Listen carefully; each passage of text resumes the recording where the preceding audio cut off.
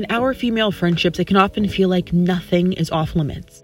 We love deeply, share openly, and we see each other through some really difficult trials.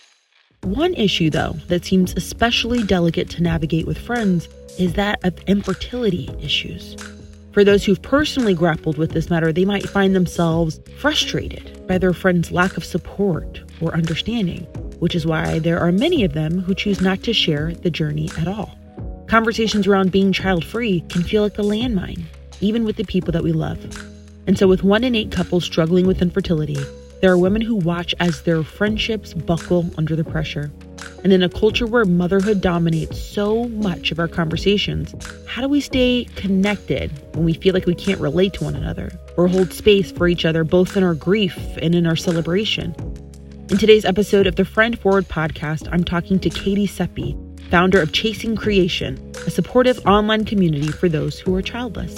From our interview, you will learn what not to say to child-free friends, new perspectives to better appreciate and support friends who are going through fertility issues. If you're child-free, you'll learn how to communicate your needs to your friends, should you want to do so, and ways we can stay connected when we feel like this issue creates distance and misunderstanding between us. So if you know someone who would benefit from this conversation, I encourage you to pause the show right now and send it to her. And then suggest maybe that both of you listen to it at the same time and discuss afterwards, because this is a talk that has been long overdue on this show until now. So let's get into it.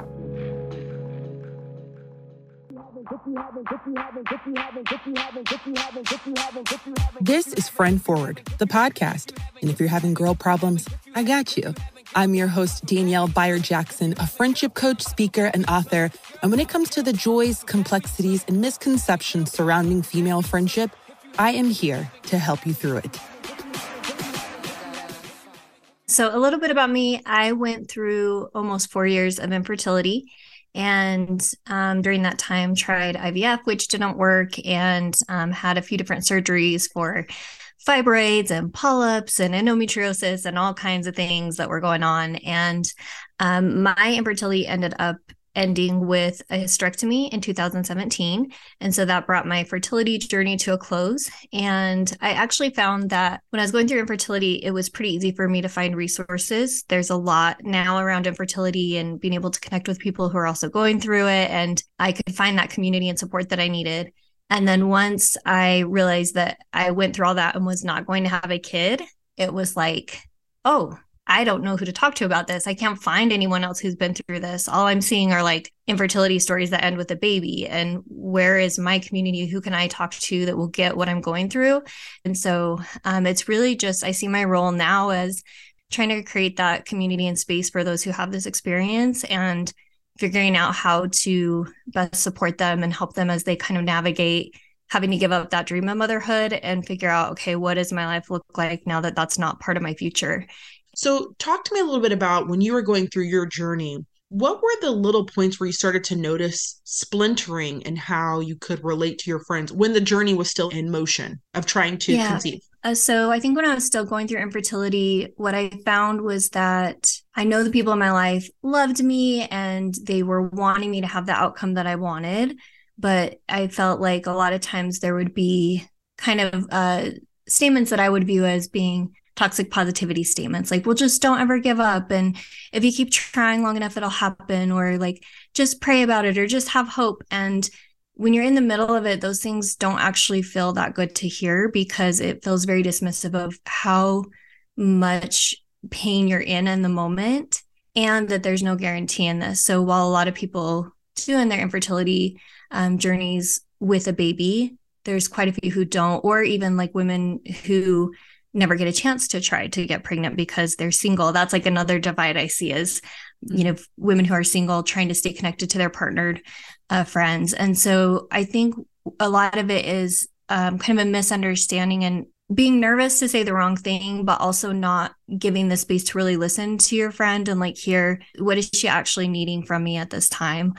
And I think that when we come to things that are really heavy, like grief, it's hard for someone else to hold that space, especially if a lot of people can't hold grief for themselves, like their own grief. And so to ask them to do it for someone else is a really hard ask. And I think motherhood brings up so many there's so much wrapped into like our culture around what it means and what it represents. So there's a lot of personal beliefs and values that get wrapped up in the conversation, and it can just become kind of almost like a landmine. It feels like to have conversations that if you're coming to someone and talking about your fears about not becoming a mom, or the struggles that you're going through with infertility and what that's been like for you and what you're facing, I just think that sometimes it can be met with either kind of an inability to hold the space for that, or just not knowing what to say. And so maybe like kind of distancing because you just get nervous and you're like, I don't want to say the wrong thing.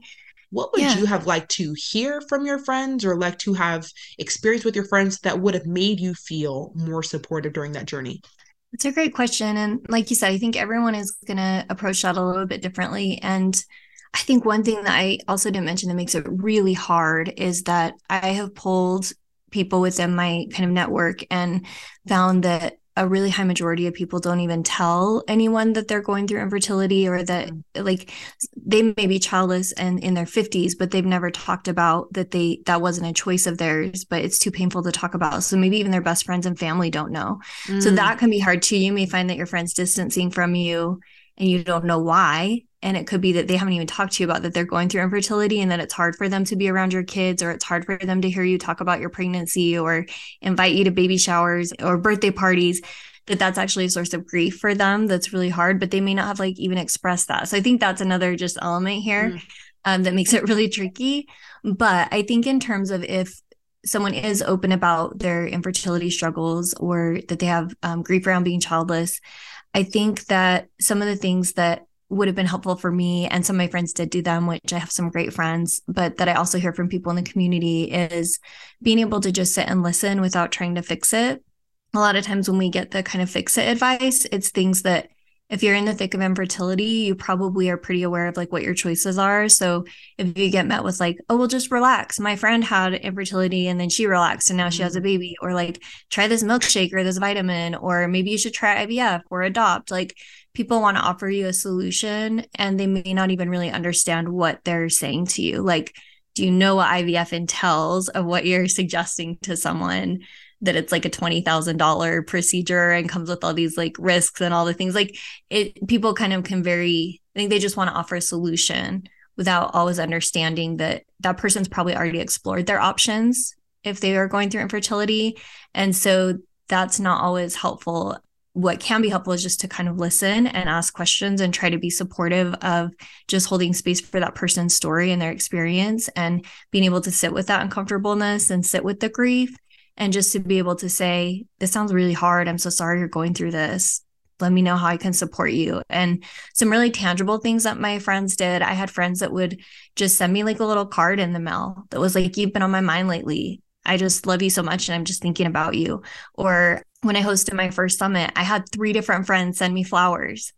And one of them was a mom she's one of my best friends.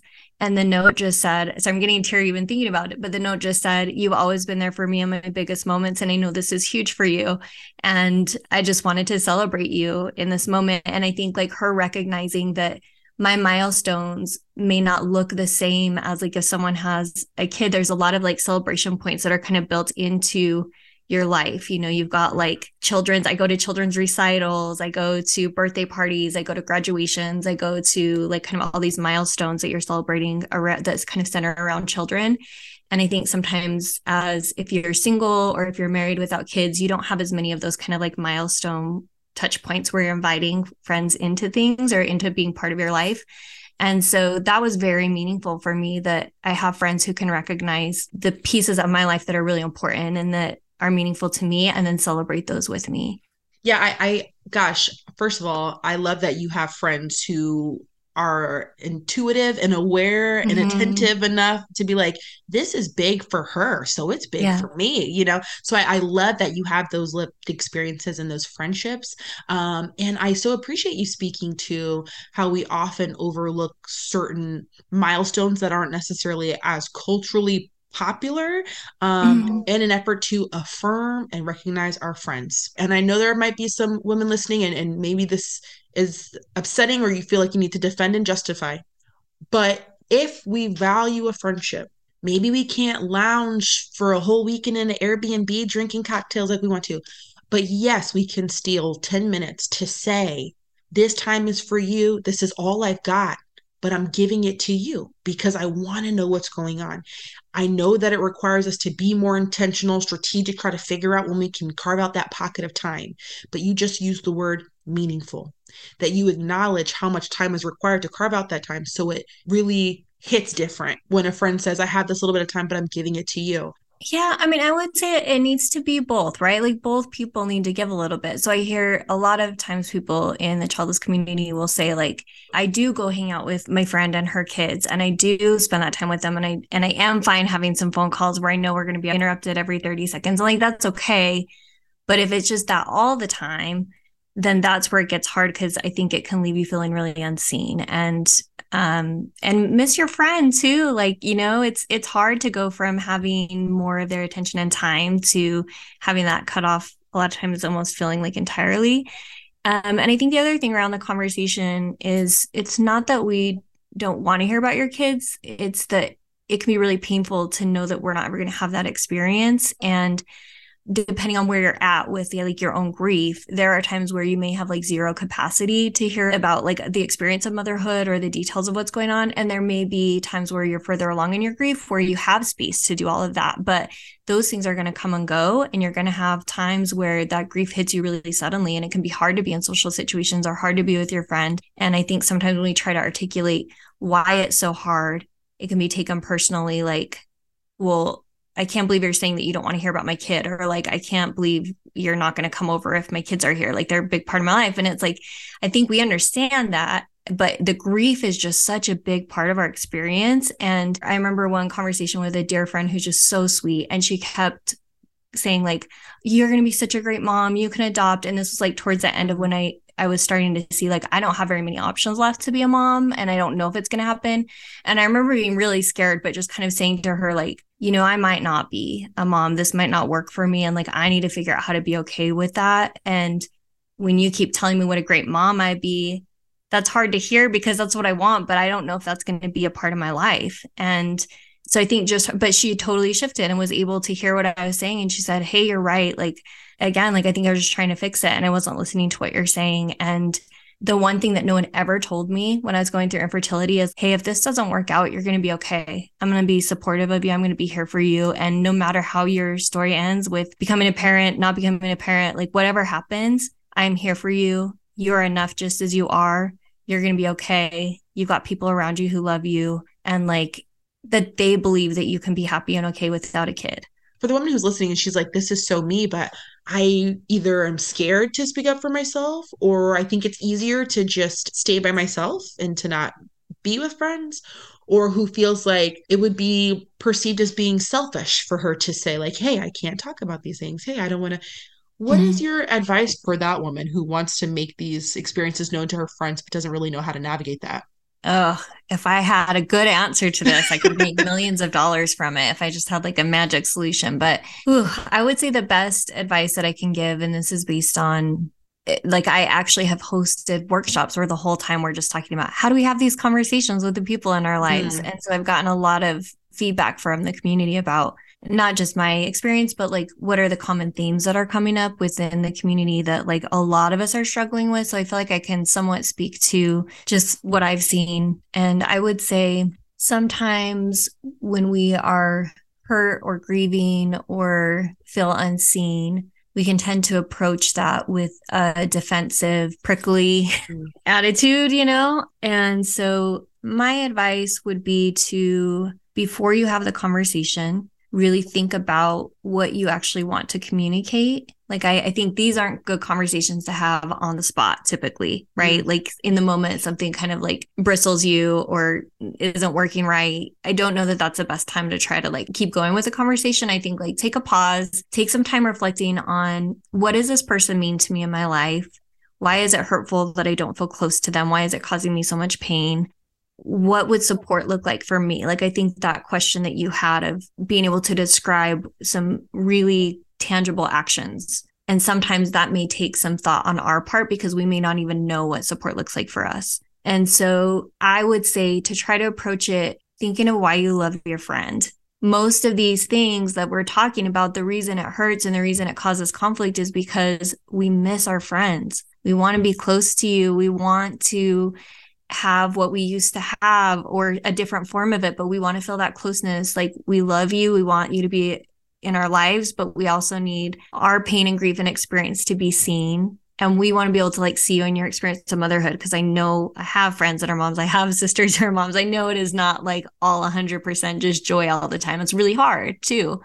And so I would say approach it from that place. And so when I've had these conversations, a lot of times I will start it by saying, hey, like, I felt so disconnected from you lately and I miss you so much. And I know that you have a lot going on right now. Do you think that we could find a time to just chat for like 10 minutes? Because I just want to feel connected to you. I miss you. And I think that lands in a different way than saying like, you never have time for me. Like, you're just ignoring me or whatever, because at the heart of it is actually like, hey, I miss you.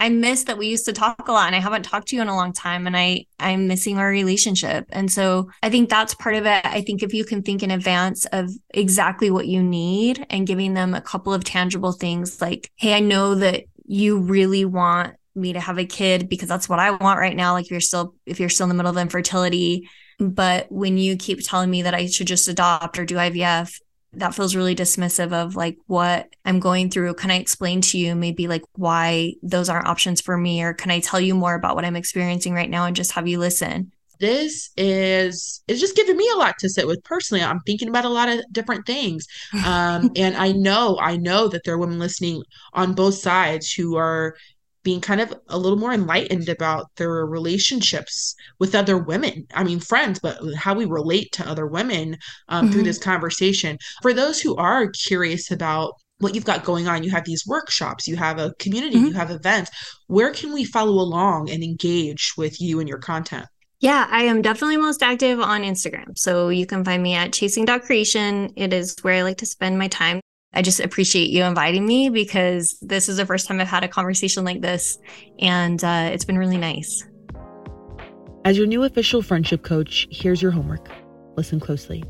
No matter what side of this situation you're on, I encourage you to follow Katy on Instagram at chasing.creation. Now, I've never assigned follow somebody on socials as our end of episode homework. But the reason I'm doing this now is because for those of you who are child-free, I think it'll help you feel more seen and then perhaps alleviate or absorb some of the discomfort or lack of support you might feel in your friendships. And then for those of you with children, I think you'll feel both challenged and equipped by consistently following this account. Being able to have more open dialogues with our friends who are maybe on the other side of the issue, it will help us to have more understanding. I know that I've learned a lot from following along. Now, I personally have 2 children, and I also have a few friends who have had fertility issues. And some of those stories ended with children, some did not. And watching these women as they go through this journey and seeing the way that it impacts the way they relate to other women, it's made me question, as a 35-year-old woman, the ideas that I have had about legacy and motherhood and womanhood. And I hope that following Chasing Creation on Instagram does the same for you. If this is an issue that you notice has been straining your friendships and you want to talk through it, I encourage you to come and message me over on Instagram at Danielle Byard Jackson, or you can send us a message anytime at betterfemalefriendships.com. Until then, know that I'll be right here rooting for you always on your ongoing journey toward better female friendships. Until next time.